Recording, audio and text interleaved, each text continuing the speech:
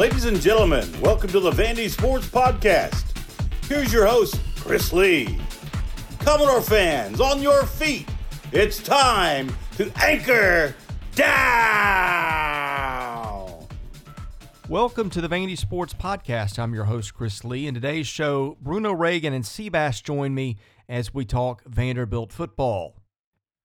The guest line is presented by our friends Scott and Missy Tannen at Boll and Branch. You spend a third of your life sleeping, and that third of your life determines a lot of the other two-thirds. And let me tell you, Boll and Branch sheets can make a difference there. I've slept on them for years. I would not go to anything else, and I'll tell you why. Because I can feel the difference. They're the most comfortable sheets I've ever slept in. They are made with 100% organic rain-fed cotton that is picked by hand. You can tell the difference. They're the best sheets on earth, period, and they get better with every washing. Don't just take my word for it. Try them for yourself. You can order them online at bollandbranch.com. That's B-O-L-L and branch.com. Enter the promo code Vandy. That will get you $50 off your first set of sheets, and you can thank me for it later. Our news is presented by our good friends at Sutherland & Belk, an SEC sports-loving injury firm in Nashville. These guys will shoot you straight on your rights and options when you have been injured in an accident. Please call them at 615-846-6200 to get your questions answered. You can also visit them online at sbinjurylaw.com.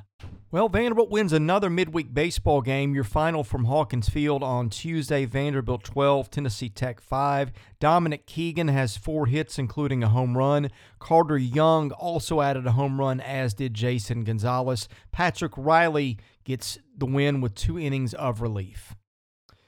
All right, we welcome Seabass and Bruno Reagan in on this gloomy-looking Wednesday outside.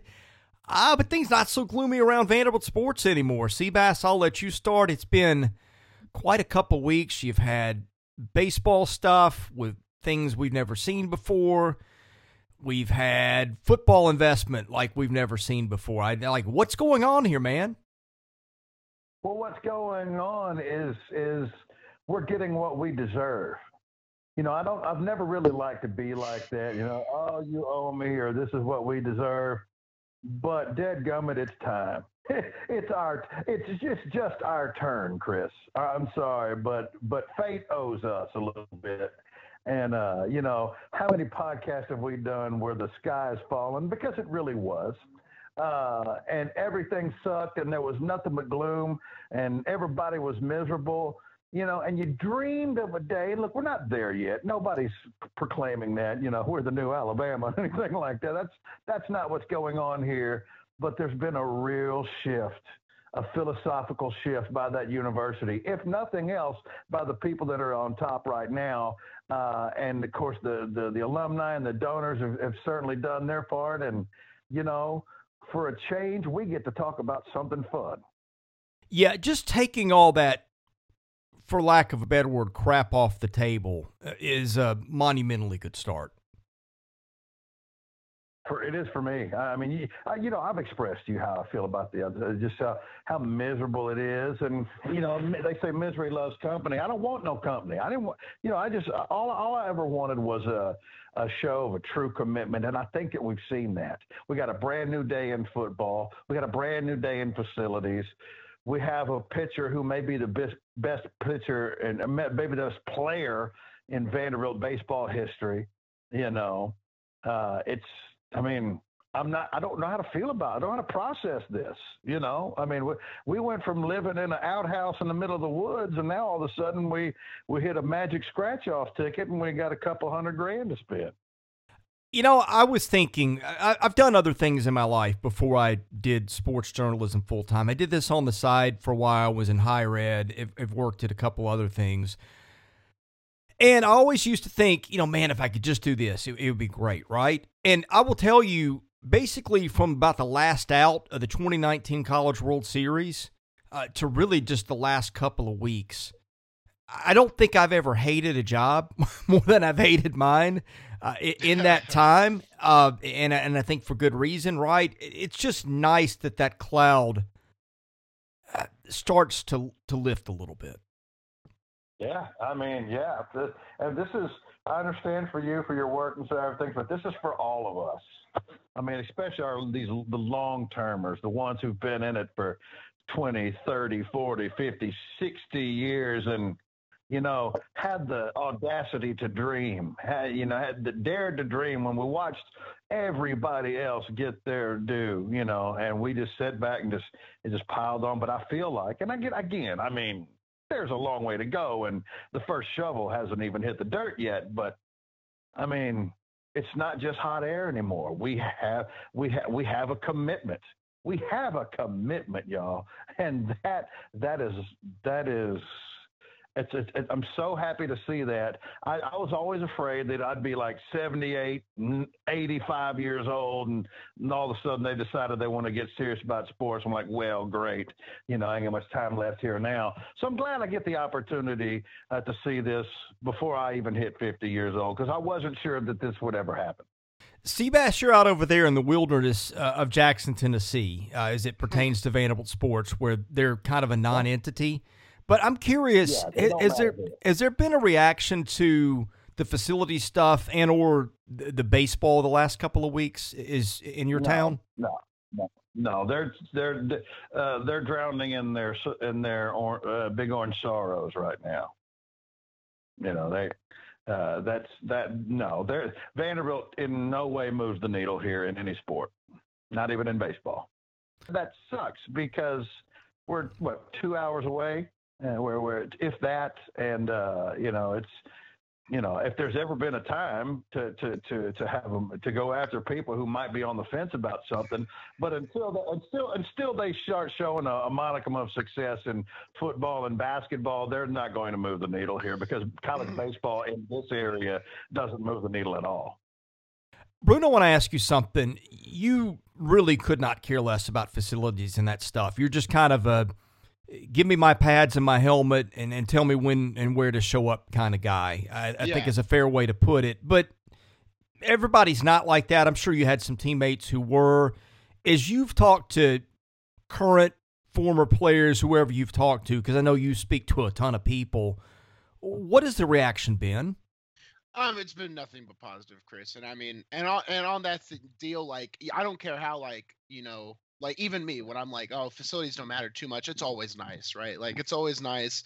I just tend to adapt quickly to whatever circumstance. If the facilities are bad, I'll adapt and just get used to the new norm. If they're great, I'll adapt and get used to the new norm. But the thing with great facilities is you get more to work with. I mean, I know that they're going to put in an indoor right outside at the practice field. Like, that's going to shave off that 10, 15 minutes you have to walk, and you won't have to worry about, like losing 30 minutes of practice from having to go outside, moving the whole thing to the indoor and resetting the positions and all the equipment and stuff like that. It's just little things like that that's going to help take the program to maybe a new level. And even if it's not that big of a swing from like an actual practical standpoint, it is a good talking point. It's a good talking point for recruits, good talking point for the future. I mean, we've just been begging for stuff like this, and you have to give credit where credit's due. I mean, they could have used, who knows how long they could have used COVID as an excuse for, but they just up and got it done.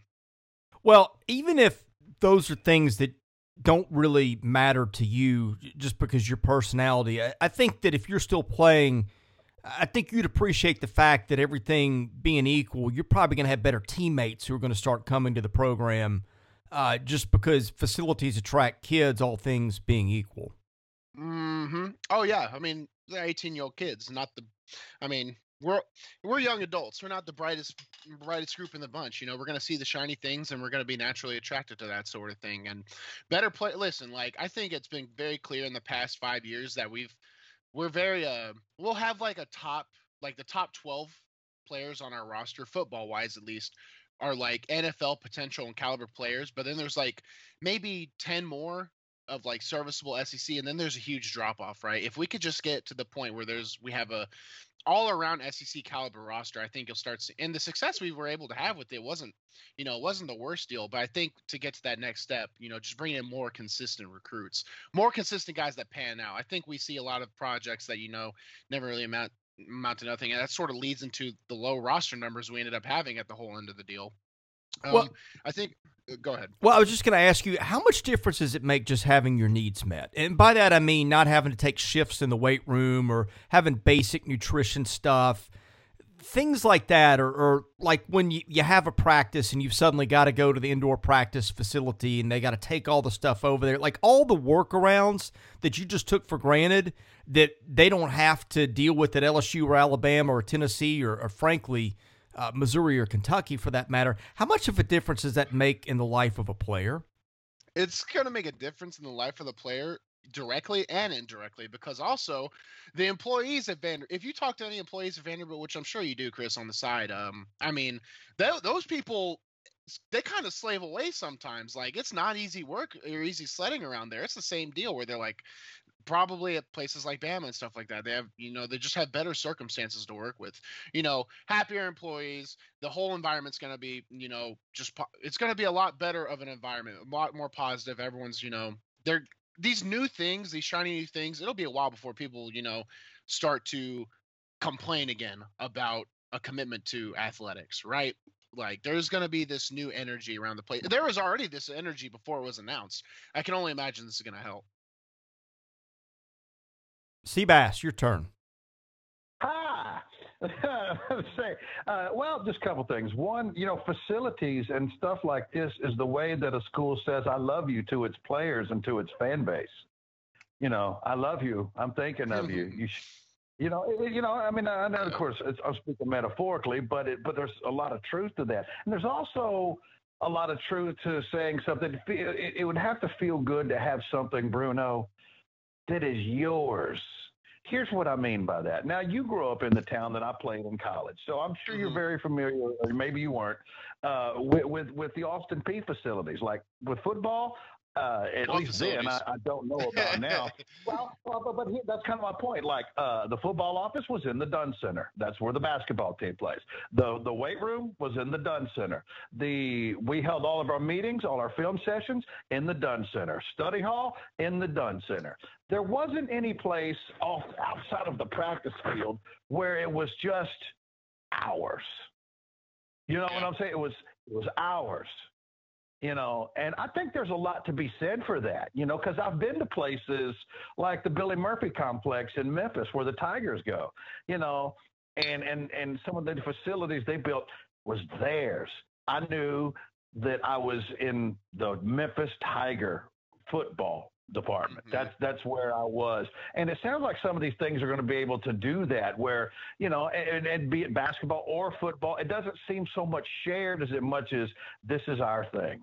And so when a recruit comes in and they see that and they walk these halls and they see all these things and these new amenities, I'm not kidding when I say that's how a school says I love you. You matter. What you're doing here matters to us. I know it matters to you, but we want you to know how important it is to us as well. And they haven't done that for a very, very long time. So while it may not have mattered to Bruno, and I certainly get that, that's not going to be the norm. Because I think what you said, Chris, is right. It's about and because let me before I go back to that, let me say this. Max Howell said something to me one time. We were doing a show one time, and he said something to me, Chris. I know you remember Max Howell. He said, as a matter of fact, they were doing I'm trying to remember, conference call was the name of the show. And they were doing conference call from practice at Vanderbilt. This was probably about 20 years ago.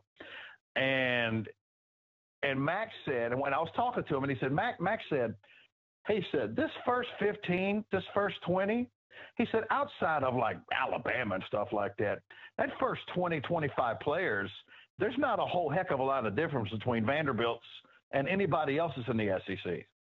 So the problem that Vanderbilt had is exactly what I think Bruno was kind of saying. It's that next 25 and the 25 after that, where a lot of them are frankly not SEC football players that are playing in the SEC. And that shows. When you do things like this, when you put that step forward, you bring in a guy like Clark Lea, I think what you're going to see is you're going to see those numbers expand up past I think Bruno maybe said 12 or something like that. Maybe that doubles in the next 2 years. And now all of a sudden, when a guy goes off the field, because some guys, when Dio goes off the field, if he goes off the field at Vanderbilt, you hardly had to worry about anybody again. Now Andre, of course, but What happens when you're playing these other teams and this stud goes off the field and he's replaced by a guy who's just about as good as he is? You know, Oh, that's and it's the worst. and it's the middle of the third quarter, and you're tired as crap, and he's as fresh as he can be, and you have no way of stopping him because you're running on about 30%, and he's fully charged. Yeah, man, that's the worst. That's the worst when you're playing against a team and they have their stud, and then the other stud comes in and he's totally fresh, and your offensive lineman, so you don't get rest. I mean, that's just something you don't have to worry about when you play Vanderbilt, honestly. But when you play every other team, basically, that was a good point. Bruno, I'm glad you said all that stuff, Seabass, because it prompted a couple of questions. I'm going to ask you something, Bruno, and I know you'll shoot me straight. Typically, of the years you played at Vanderbilt, you come in with 85 other players. What out of those 85 scholarship guys, what number are serious, committed, whatever on the front end to start day one of fall camp? Well, let me make sure I'm getting the question right. How many are like slated to start, like 100% starters on the first day? No. I just mean they come in, they're excited, they're SEC football players. They're thinking, hey, I'm gonna make a career and go to the NFL. I mean, I'm sure you had one or two kids that are like, hey, I'm just here for the Vanderbilt degree, and that's always been a thing. But typically speaking, day one of camp, most years you're there. Of the 85 kids on scholarship, how many of them are bought in that regard? Yeah, so every day on the first day of fall camp, every single time, if there are 85 players, about 80 of them are all in. Now, 4 days later, probably about 50. So, and that's just honestly about the first 2 days after pads. That's where people start to really, because I mean you just don't see a path. I mean, it's hard work. It's football all day, and if you're not ready for it, or if things aren't going your way, it's easy for bad stuff to roll downhill really fast. Think of it like an avalanche. I mean, it just goes and goes and goes. So there are people that just, that embrace the grind and all that, but it's very tough for a lot of people. I mean, fall camp's where a lot of people start to think, is this for me? Every single football player that's ever been through a fall camp is like, they're not even thinking about starting. They're thinking like, is this sport for me? So that was just I think that answers your question a little bit. Well, where I'm going with that is I'm just wondering, the system works against you, right? We've talked about the classes. We had that really funny conversation about the parking tickets. I mean, and it was hilarious, right? But it's sad at the same time. And I'm just wondering, like with facilities and if they could get the priority class scheduling thing done and just stuff like that I think is low-hanging fruit for the school, or should be. Like, I wonder how much of that you start to take away. And look, I think the coaching staff, that this new bunch is probably going to do a better job of identifying that, especially given the head coach played here and saw that stuff, and Barton Simmons and all the things we talked about. But I'm just wondering, do you have a carryover effect of just taking care of the business and taking care of this stuff where you got the baggage of broken promises and parking tickets and all that stuff? I'm just wondering just how tangible is that going to be once they get everything in place to getting more buy-in in that regard. Does that make sense? Yeah, and I think you get a lot of buy-in during fall camp, because kind of that's when all the things go out the window. I mean, you're just in that 300-yard bubble in a circle, like of the football facilities and in the dorms you move into. I mean, fall camp's probably where Vanderbilt honestly gets its most buy-in until like it starts getting down into the nitty-gritty, because you actually don't have to deal with a lot of that stuff. Now, there are some guys within the first week that had to go to class and stuff like that, but that's unavoidable. I mean, that's just the schedule sometimes, but I'd say fall camp is actually one of the better parts in terms of like, it's stressful in a different way. Now, once you get out into the Vanderbilt world, obviously, you got to do the class, you got to do the job or whatever. You just have to make life go as you're being an SEC football player. Obviously, they give you some more buy-in there, but fall camp is typically when you do exactly what you're brought there to do, and that's just play ball the whole time.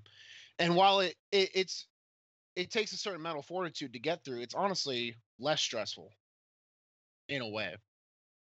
You mean getting through fall camp and getting into school?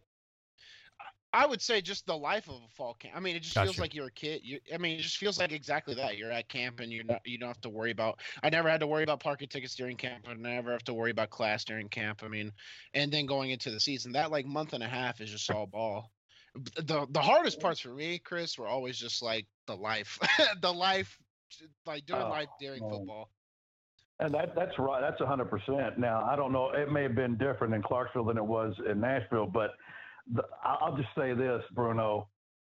I was never so happy to see people as I was when class actually started. Yeah. You know, because, you know, for us, fall camp, that's all I ever saw was other football players.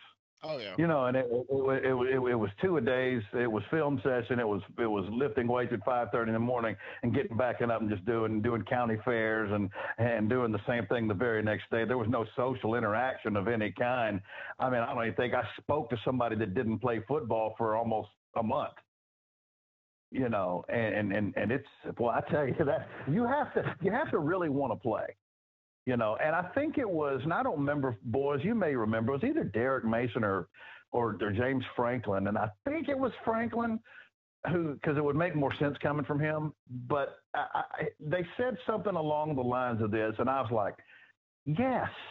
He said, we want football players who would like to go on to be doctors and engineers and lawyers, more than we're looking for doctors, engineers, and lawyers who might want to play a little football. Yeah. You know, and frankly, if this program is going to succeed, that's what they have to have. And there is a difference. I think there's a big difference. Well, 100%. And I'm not talking about I'm not talking about placing less of a priority on academics by any stretch of imagination. I love that about us. I do. But those players are out there. I need hungry football players who want to become those things, not the other way around. Do you guys want to go into the mailbag? Because there's a few more questions on this. Yeah, let's do it. All right. Let's see. The mailbag is sponsored by Vanderbilt fan Josh Minton, an independent insurance agent operating out of Brentwood who can take care of your insurance needs. Call him today, 615-933-1979. Email him at josh@hqinsurance.com. Follow him on Twitter at Joshua Minton HQ or Facebook.com/JD Minton HQ. He's my insurance agent. Give him a try. Tell him you heard about his business on our podcast. Okay, VU Matt 23 says, pretend the three of you are in charge of the next phase of investment. The new budget for this phase is $200 million. What do you do with the money? I think you got to I'll go first. I think you got to throw all that into the stadium, right? I mean, that stadium has to be dealt with at one point here or another. So, because what else? Maybe, and I truly don't know, like how baseball, I don't talk to those guys much, how baseball and basketball feel about their current setup. But if football and McGugin is getting like, a big buy-in, and I was allowed to dictate where the rest of it go, it'd probably be the stadium. Somehow, some way, we got to get that thing looking better. Seabass? What he just said. I mean, I know that's an easy way out, but it's the right answer. Yeah, it's just true. I mean, any other answer is fine, but that's the correct answer, and that's exactly where I'm headed. Is that right there? Now, my question becomes this, and that phase they said I get $200 million. What can I do with $200 million in those regards? Do I have a completely renovated stadium for $200 million? What am I getting for my money if I spend every bit of it on that stadium? Well, in terms of player development, not a whole lot, right? Well, player development is a different conversation. I just think there has to be a certain standard. Like eventually, because you see it on social media all the time. It's like if we were ranked on SEC stadiums, we wouldn't be 14th, right? We would be probably like they would give us an honorary like rank 100 spot. And there hasn't been a serious renovation to our stadium since the 80s or something like that. I think I read. Yeah, it was like 81. and the next lowest SEC team might be like 05, 06 maybe. So that's just something that has to be done. I don't know, because for me, I personally can't think of anything else for the football team that they'll really need. They have a state-of-the-art training room now. Obviously, if they can get that weight room changed up, they'll have a closer indoor. The practice fields are fine. I don't think of anything else. Like they'll have a renovated locker room. I mean, maybe a players lounge, but that's just kind of maybe let them earn that one first. But right, because the stadium is, I'm not going to speak for other people. To me, the stadium is about the fans. Yes, and the only reason that I say that, and again, I never played in front of people, the amount of people you have, but I never heard them. I never saw them. To me, it's in between the lines, and that's my only focus. It's the only thing I'm thinking about. It's all I see. It's all I hear. Now, do I know if I know if there's only 3,000 people at the game? Of course, I get all that. But, when it's Saturday and it's noon and it's time to kick off, my focus shifts only to that game, nothing else. So the experience itself, I mean, it's great when you run out there with your team and the fog machines and everybody's going crazy, and that's wonderful. But if I'm looking at $200 million, Chris Lee, worth of renovations here to this stadium, I certainly think about the players, but my focus here is the fans and their experience at that point. So my question is, what am I getting for that $200 million that enhances the fan experience? I'm going to ask you something because you're much more suited to answer this than I am. I have not been to a game in the stands in almost 20 years. I'm in the press box. I've got a job to do. I'm just kind of neutral watching it and doing whatever. But you're out there, you're getting whatever comes with the game experience, which more often is bad than not. But and I know everybody doesn't think this way. There's a group of people that think it's time to do something for the fans, and I completely empathize with it, and I agree. I think it is. But to me, the stadium magnifies whatever's good or bad. In other words, if you're going out there and your team's getting your tail kicked and it's overrun with opposing fans and you're 5 minutes late for kickoff because you're waiting for a line in the concourse and you're 10 minutes late getting back for the second half because the line's in the bathroom. Well, I mean, those may not be good examples because that ruins your experience either way a little bit, whether it's going well or going poorly. But what I'm saying is I think that's more like I don't know if it's the cherry on top of the sundae, because if you're winning, I mean, like when Franklin was here, right? He brought a lot of awareness to the stadium issue, and fans talked about it for the first time because nobody really talked about it. They just kind of accepted what was there, as Vanderbilt fans often do. But when they were winning games, people weren't complaining about the stadium as much as they were the last few years. Now, having said that, a lot of times the last few years, other teams improved their experience too. So I know it's not apples to apples comparison, but my point is, if the product's going really well, people seem to me like they're less interested in that and more tolerant of the shortcomings. And if the product is poor, then those things really get magnified, and that's just the extra layer of aggravation. I don't know if that's the way that you experience it, but that's kind of what I've sensed from talking to fans and reading message boards. Yeah, that's what it is, because during the Mason era, for the most part, I spent most of my time sitting on the bridge. That's where I was, just because it wasn't that rabid experience that you're speaking of. Yeah, you remember when we beat Tennessee, guys? What was it, 41-12? I think it was something like that back in, or 41-16 or whatever. You know the game I'm talking about, where Kerry Spears laid Holmes out on that kickoff return. So that place was pretty well packed. You know who I sat next to at that game? Sat next to Jalen Reeves-Maben and his mother. Wow. And he was I think he was a senior. He hadn't even committed yet, and the whole place was a beehive. Now, you're in Nashville, so you're going to get Tennessee fans there. There's just no way around that.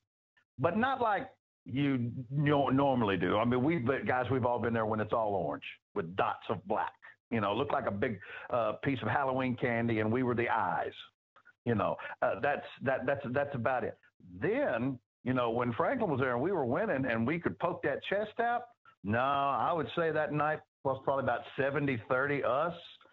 And I sat next to this lunatic who was dressed had a big old heavy set fella, had a shower curtain with a big gold rod all the way around, and he was in there, anchor down, y'all.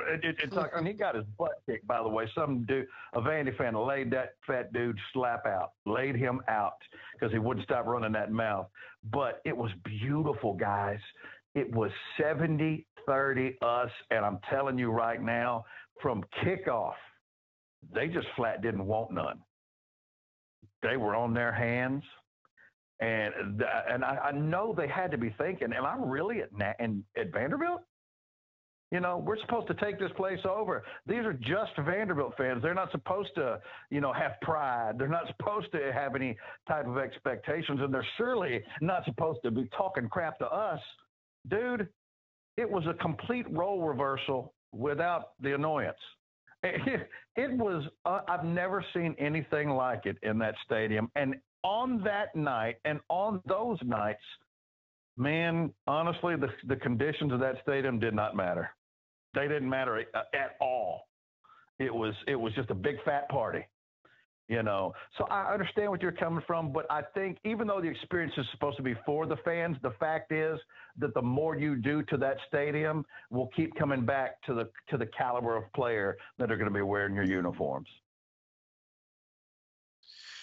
I mean, I totally agree. And listen, at the end of the day, that stadium kind of has a history to it, right? Like, and it's a history that predates me, and it's just something that maybe some people, I would like to hear what they think about what they want for the stadium, right? But as far as the player experience, you said it best. It doesn't matter. Like, especially when we beat Tennessee, all those times, we beat them twice at home. I could have cared less what was going or what the stadium looked like or whatever. The energy was there. The passion was there. I think this whole thing, if we had $200 million, I think at this point it's just kind of trying to identify. The greater question is just trying to identify what else does this football program need. As far as a player standpoint, I think you can't, they have this initial investment now. Just throwing money at it isn't going to be the answer anymore. Now, if there's any capital projects in terms of athletics, especially football, it might be towards rewarding the long-term fans at this point. And you guys would know better than me, obviously. I'm just like Chris. I haven't watched the game in the stands, and maybe I don't know if I ever have. Everything that was, even when I was a recruit, I never came for a game. You guys are just putting me back into the past here. Yeah, I never watched a game. That's crazy. I was always just out there playing because I just kind of snuck in with Mason's class. So I wouldn't know what the stadium needs personally. I always was just kind of on the field, and I've been to the press box once, right? So that's all I know about it. I've never even asked the question, and I guess I probably should have by now. Who did you grow up a fan of? When I was growing up, I was a Tennessee. I would say I liked Tennessee, but my parents, I feel like a lot of people get their their allegiances or whatever from their parents, and my dad wasn't too much of a fan of anybody. So I just kind of picked Tennessee when I was in elementary school, and I would root for them because we live in Tennessee, right? It was easy enough. And then when I was in high school, I liked Notre Dame the most. It was the university I wanted to go to the most, I'd say. But I was a junior in high school, Seabass, and I lived 40 minutes away, and I didn't even know Vanderbilt was a place. I had no idea it was even a school. Wow. And then I started doing the football thing, and then James Franklin, and the energy there was, I thought that was the norm. I was like, oh my gosh, this place is right here, and I didn't even know it. I didn't even know about the, kind of the tough history that Vanderbilt had. But yeah, I grew up a Tennessee fan and then kind of transitioned to a Notre Dame one. But I never had a super serious fanhood of anybody that really carried over with me. There'll be some guys that come into. I remember this one guy, Chris. We had or not Chris, Seabass. We had a meeting with Kirk Herbstreit. And Kirk Herbstreit was just giving us, as a whole team at Vanderbilt, and he was just giving us some, wise words and talk while game day was in town. And some specialist we knew was a fan of Michigan or something, and he asked Herbstreit his opinion of like the Ohio State Michigan game. I remember everybody just piled on this kid. They were like, "Dude, why do you even care? Like, you need to you need to shut up, shut your mouth, get ready to play." I mean, that's just sort of the attitude of having a fandom as a college football player is. But yeah, that's about it. And did you? I'm trying to line up timelines. Did you played in South Bend, didn't you? Were you still? Yeah, I played at Notre Dame. Played against Clark Lea's team. When was that? What, I mean, that had to be a little bit surreal. You know, you were growing up watching them, and that's the thing. I mean, that's the thing, though. It really wasn't. Like, at that point in my, like, I was in, it might have been only, like, 6-year difference. But those 6 years, like, my outlook on life, like, changed so much more, I guess. Because when you're younger, that's when, you know, that's when these development things hit harder and hit faster, I guess. So by the time I stepped on the field at South Bend and, you know, I saw Touchdown Jesus, I saw the campus, and I was just, none of it hit me hard. I was just there to win the dang game, you know? Like, so I guess that's an interesting viewpoint. It wasn't surreal to me at all. I could care less. I just wanted to win. And it broke my heart when we didn't win. And that was just because I knew they were going to be a playoff contender. Bruno, I'm trying to remember your recruitment, and I may be wrong, but you actually committed to South Florida, is that right? And then changed your mind, or you were leaning to South Florida? Was that a Willie Taggart thing? No, yeah, it was Willie Taggart by proxy of a man named Walt Wells. Walt Wells played with my dad in college at Austin Peay, and then he was with Taggart at Western, and then Taggart took him to South Florida. And Walt was like the guy who like first gave me a shot, so I was very loyal to Walt as a coach. And when he got fired from USF, I was still planning on going to USF, but the second Vanderbilt even offered me, I was like, okay, I'm going to Vanderbilt, and then I committed, you know, when I took my official visit here. All right, next question comes from Ann Arbor Door. Assume we have an average football recruiting rank of 55 over the next 10 years. All things equal, coaches, for example, what kind of sustainable bump would you expect on average to get from the facilities announced on Monday? Seabass, I'll let you start. Can you read the question for me one more time? Because I got a little bit confused. I got confused there. So read it for me one more time. He basically says that the average football rank the last 10 years in recruiting has been about 55. With the facilities and the new coaching staff, how much do you think that will change? Okay, so the shiny new toys that we have, how much of a difference is that going to make in our recruiting rankings? Is that basically the question? Yes. Okay. Well, you know, I'll tell you, I think it has the ability to make a very big difference in this. You look at the schools in the bottom half of the SEC who have made financial commitments lately, Missouri's and Kentucky's, and it has certainly helped them. You know, it's gone a long way that they've won football games too. But with getting Clark Lea, if he's what I think he is, and if this program is headed the direction I think they are, and there's an actual real life commitment, not if, we know there is now, financial commitment on the part of this university, and not ostracizing the athletic department, just leaving it out there and making it feel like it's just something that they have to do. I can't think of a legitimate reason why this program wouldn't get a bump. Now, is that going to put them in the top 20? Probably not. Good grief, y'all. At the end of the day, this is still an arms race, and, you know, this is nice, but it's nowhere close to being enough to swim in those waters. But if we averaged 55 over the last decade, based on maybe some projections of what you think Clark Lea is going to be and the $300 million here and who knows after that, I mean, I could see, I mean, you know, if we're talking ceilings, I think 55 is the floor. You know, Derek Mason was able to do that with no money, you know, and no success. So I would say that those things could be 35. I think somewhere 30, 35 as a ceiling goes, which now is probably going to still put you. What do you think, guys? What's 35 going to get you? 12th, 11th in the SEC? Yeah, most of the time. But I mean, if you're getting one of the top 35 classes in the country every year, and they're coached by a capable staff, I'll live with that all day long. Yeah, that's about what I had in mind. I think that 30 to 40 range is something that's doable. They're not going to be Alabama, Florida, any of those guys ever. But, I mean, look, the thing is, we've said this for years. They've got everything on a platter for success. And Nashville's a much bigger deal than it was 10, 15 years ago. The SEC's a bigger deal than it's ever been. There's no reason they can't succeed. I think everybody's just sitting out there just waiting and going, why not? And now you don't have to ask that as much. So, Bruno, I'll let you take your stab at that answer.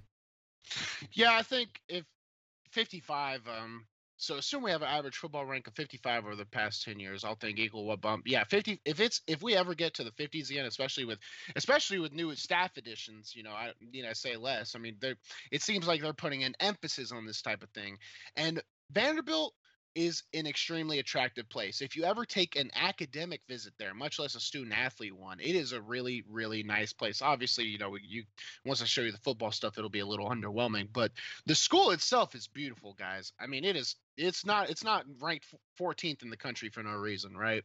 So it's still an attractive place to go. They should have no problem getting people. I think the way recruiting has been approached maybe in the last 5 years might have not been the best way that Vanderbilt could have done it. So let's say that they optimize that here with this new staff. They get this new commitment of finances. I mean, you have to be – I would not be surprised if they make a few top 20, like 25, place 30, around that area. And then if you get there, I mean, sky's the limit. You can win with that. You can win the SEC's title with that type of class if you actually have the consistent talent. Not if half your recruiting class fizzles out, transfers, doesn't play ever, is on scout team for 4 years. You don't need any of that. You need guys who will come in, compete, and if they start transferring because there's too much competition, then that's a good thing. The title sponsor of our podcast this year is Jody Jones DDS, trusted for his creative design and committed to both the function and aesthetics of your smile. Jody Jones provides a range of sought-after dental and cosmetic dentistry services at his practice in Nashville. He's earned the title of #1 in Nashville for his cosmetic dentistry and provides a unique luxury environment for patients who want his famous Hollywood smile or other services. Patients enjoy getting services from Dr. Jones and his attentive team in a spa-like atmosphere. Dr. Jones has worked with many artists, movie stars, and celebrities over the years and is dedicated to providing first-rate results to all of his patients. He never compromises quality, so patients can be confident they will always receive the highest level of care. Thank you to Jody Jones DDS for making this season of the podcast possible. I want to ask both of you something because I'm not sure. I think I know the answer, but I don't know that I do. I'm trying to decide how I should approach this and how should I feel about this. Do I say, screw it, let's shoot for the moon? I want to be 12-0. I want to win East titles. I want to play in the SEC championship. I want to do these things. Or do I say, I'm very happy about the accommodations that are on the way, but I also have to be a realist and I have to live in the 8-4 world. And I say have to. There's nothing wrong with 8-4 in the Southeastern Conference, annually. As a fan, speaking strictly as a fan, can I be okay with that? Do I have to know my place and say my ceiling is 8-4 and that's going to be good enough for me? Or do I dare dream and say the heck with this? 11-1, 12-0 every year. Fans' job to dream. Once we set a new standard, it's the fans' job to demand a newer standard. You don't want to adapt to a certain standard and get comfortable. I wouldn't want the fans to get comfortable. I don't think the athletes want it. I don't think the new coaching staff wants it. Maybe some coaching staffs would be like, hey, we did all this good stuff. Leave us alone. At this point, I will personally tell you, it is the fans' job to keep on the program and to demand more from it. Right? I totally think that's 100% true. All right, I'm going to give you two examples, okay? And God help me if I know what the right answer is here, okay? And you're going to understand why. Okay, what was it, 5 years ago? Kevin Stallings loses his job. And some of that, I think, because Kevin was Kevin, right? But Yeah. a lot of that was because fans were kind of tired of the program living at a ceiling that was, fourth, fifth place in the SEC. I mean, they did better than that some years. And get into the NCAA tournament and, win one or two games a decade. I mean, fans felt like that was a program that, with the right coach, could compete for SEC titles and maybe sneak a Final Four in the Elite Eight. Yeah, they wanted better, right? And I thought that was fair. Fast forward to now, and I think fans would kill to sneak in the NCAA tournament and lose a game, right? So you have that. But if you'd settled there for baseball, which was as bad or worse as any of the programs when Tim Corbin got there, and if you just said, okay, will you take baseball, say, maybe making a regional 2-3 out of every 5 years, every now and then making a super regional, and maybe once every 15 years getting to Omaha. I think everybody would have taken that, and you would have missed out, right? So I don't know how to answer that because I've seen it both ways. It's not in me to settle. I think it might be unrealistic to start talking about 11-1 and 12-0. Oh yeah. But I don't want to feel that way. I want to feel as if, because at the end of the day, it is possible. It's real unlikely that a small private school like that can take on the big stadies who have the full support of the state they live in and everything within it for the most part. It's probably not overly realistic to think that can exist. But why not? If this university does go all in athletically the way that it did in baseball, and I say they didn't, Tim Corbin did. Vanderbilt University, we can credit them for hiring them. It ends there, except for the people who the closest and really helped out. That program success is about him. But I don't know that a football coach can do that.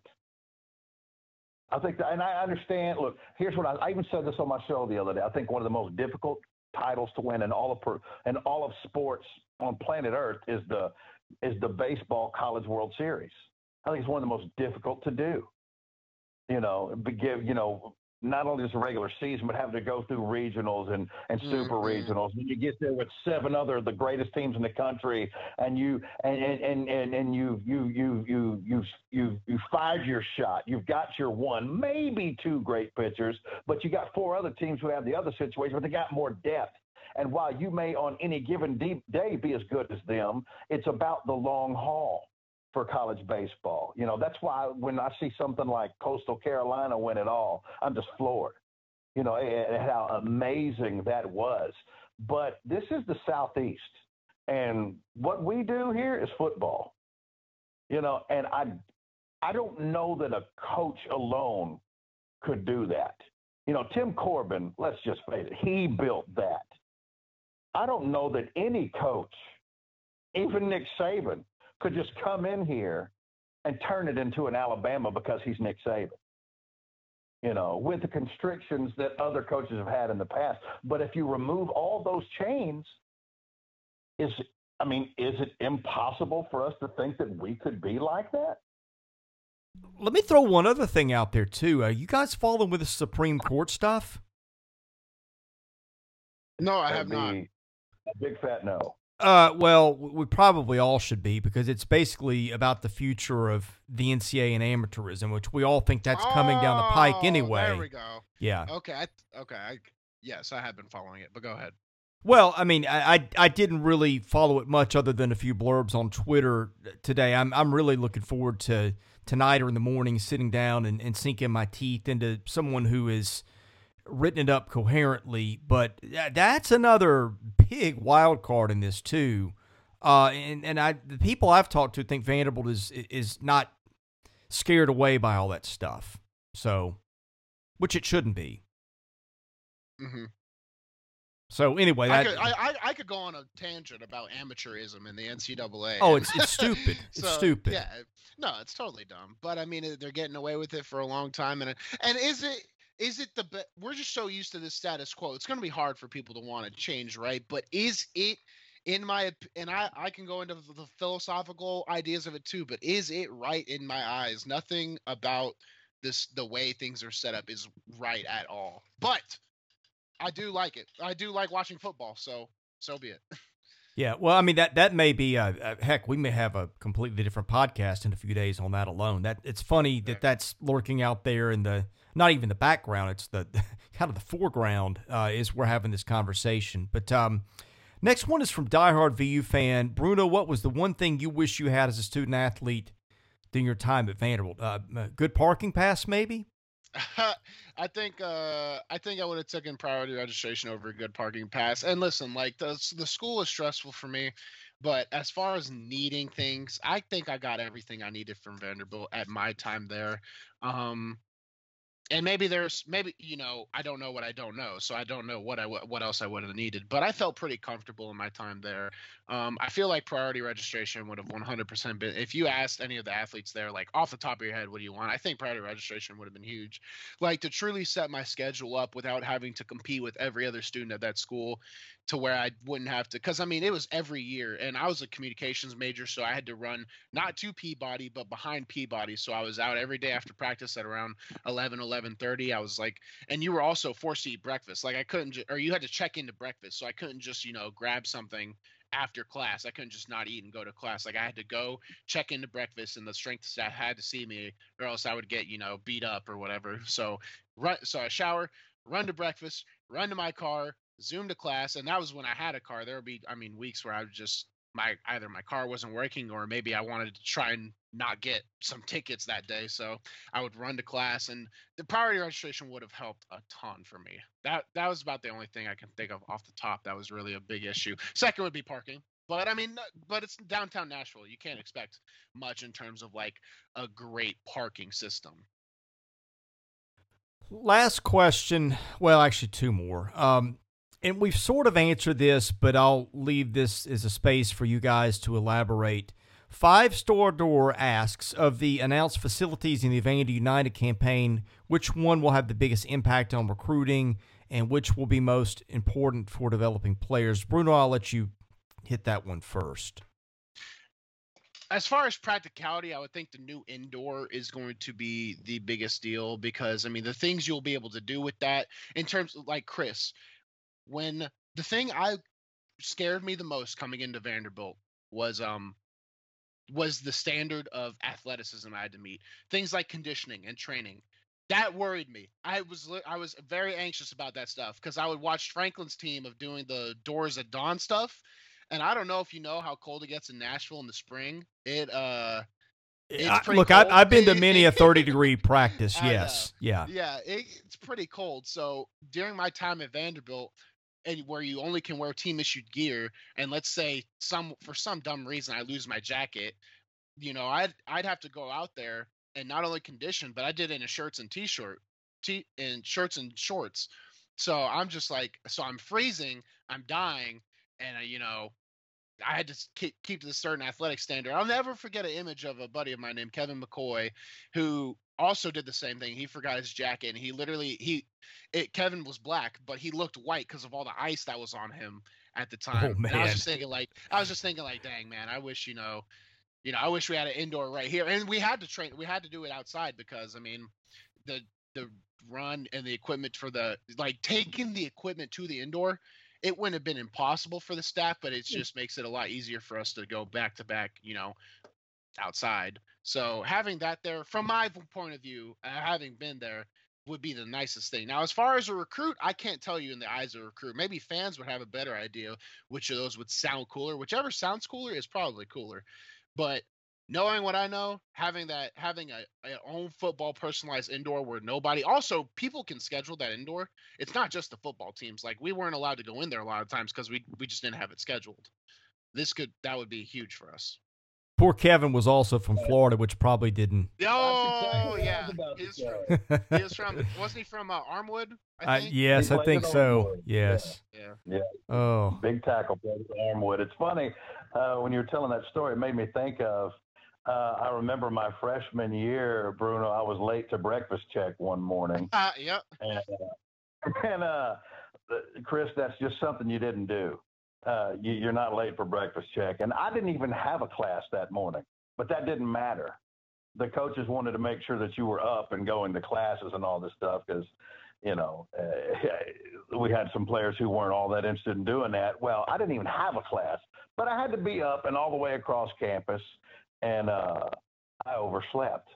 Well, missing breakfast check means that you had to run the Dunn Center up and down, which is, again, where they played their basketball.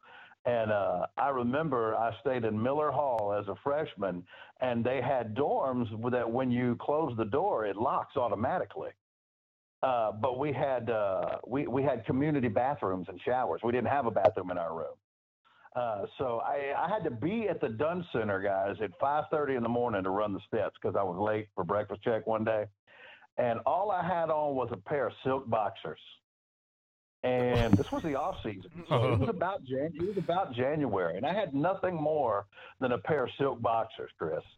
And the keys to my room were in the room, and my roommate was asleep. And I'm pounding on the door. And, of course, remember, I don't want to wake everybody up, like, wake up, wake up. And he wouldn't wake up. And I knew that it was close to 5:30. And the last thing you wanted to do was be late to run in the Dunn Center because you missed breakfast check. Yeah. So there I go, running up the street in January, wearing nothing at 5:20 in the morning, wearing nothing but a pair of silk boxers. And I get to the Dunn Center. I don't have a shirt on. I don't have anything. I'm 290 pounds of steel. And I show up at the Dunn Center, man, and my position coach, the late, great Curtis Rouse, former NFL player, was just the best coach ever in the world. He looked at me, just shook his head, and he said, if it would have been anybody else that showed up here like this, I'd have been surprised. But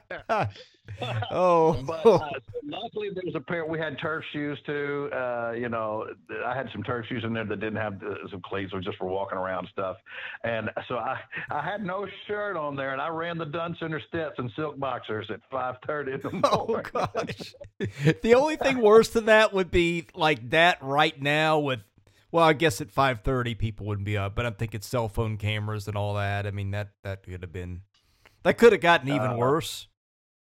Oh yeah, that'd be a good story. You would end up on Barstool. Yeah. I said I was in the pool.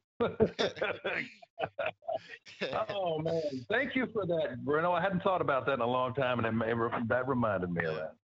BuzzFeed colon. Like that. Watch football player run stadium stairs in silk boxers at 5:30 in the morning. That would have been not just football player, 290-pound football player. Oh my goodness!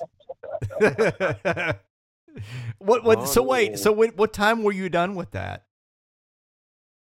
About 5:50. So I ran for about 20 minutes, but it's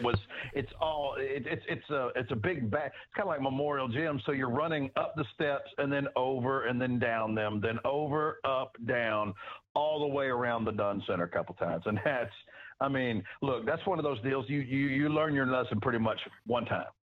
You don't have to. You're not going to get caught for the same offense. I can tell you that. Well, I'm just thinking about the walk of shame back to the dorm. Fortunately, I guess for you it would have been dark. No, it was. Best I remember, it was still dark.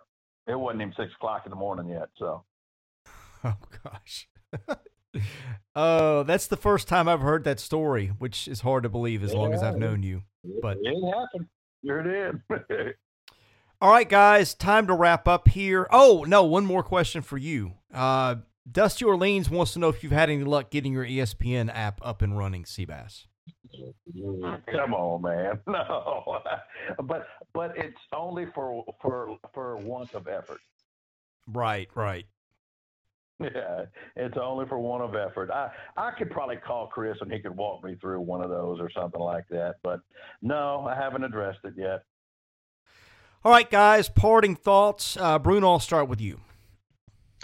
So we didn't talk much about what I saw, in terms of the scrimmage, this specific podcast, but things I just want to make sure that Vanderbilt fans know, because I had this right up on the board right now, but just my thoughts were extremely positive from the whole deal.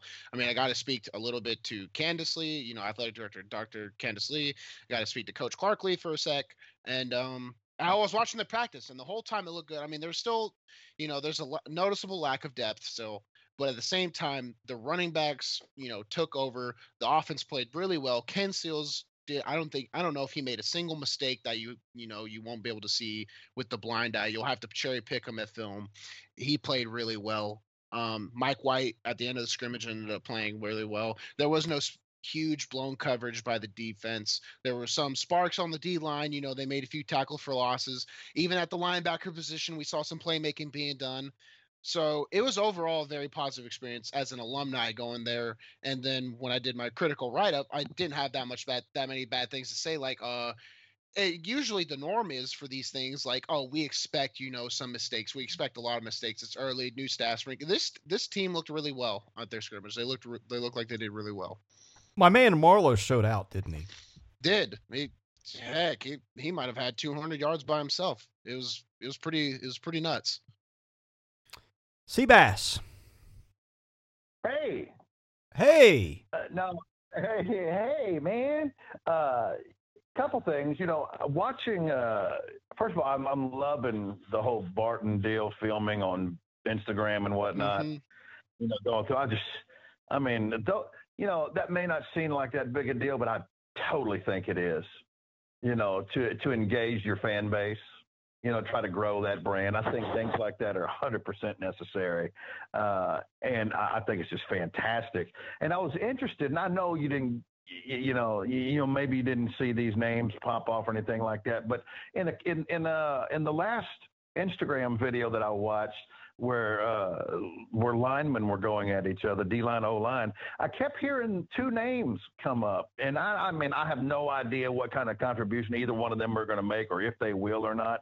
But when you think these two names, you don't really think about like a lot of high expectations. I mean, one, I didn't think was going to be playing football, but I kept hearing the name Michael Owusu and Alex Williams.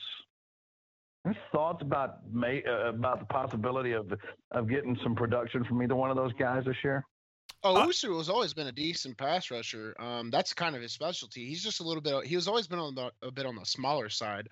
They've been trying to add size to his frame for a while now, but he has decent movement. It's also finding consistency in this play because he'll have a rep where he looks really good, and then he'll have another rep where he'll get stoned up on. But Owusu could be the successor to a Mintz style position. Okay. And then the other guy that I was wanting to know about, I saw a couple of drills with him as a recruit coming in. I was really high on. I think he might have been, may have had COVID. I'm not sure last year or whatnot, so didn't get to play. But that's Logan Kyle.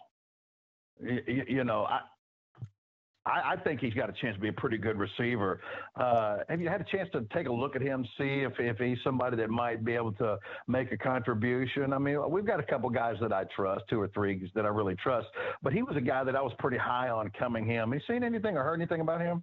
I haven't heard anything about him, and at the scrimmage and the practice I was at, they only have 6 receivers right now, but as far the only person outside of Amir, Pierce, CJ, I think his name is starts with a G. Is it Griff?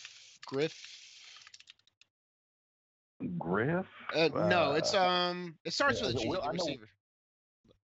But to answer your question, Logan Kyle, and there's plenty of time to make a stamp. But at the scrimmage, I don't know if he recorded a catch or not.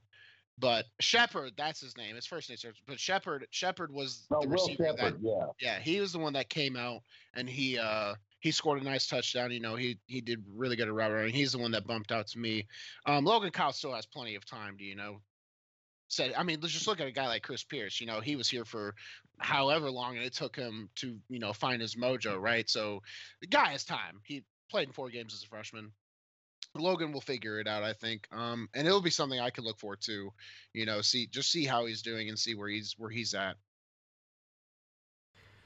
Gentlemen, I'm done for the day here. Seabass, I'll give you the floor to tell people where they can find your show, where they can find you on Twitter. But first, Bruno, I know your Twitter handle is what now? At Bruno Reagan. Okay, that's what I thought. And Seabass, tell people where they can find you. Yeah, you can find me at Cheap Seats Bass. That's at Cheap Seats Bass.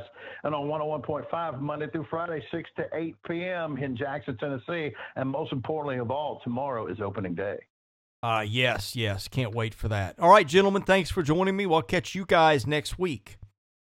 Thank you. All right, I'm Chris Lee, host of the Vandy Sports Podcast. We appreciate you listening. We'll have one more episode dealing with baseball coming later in the week, so be sure to look for that.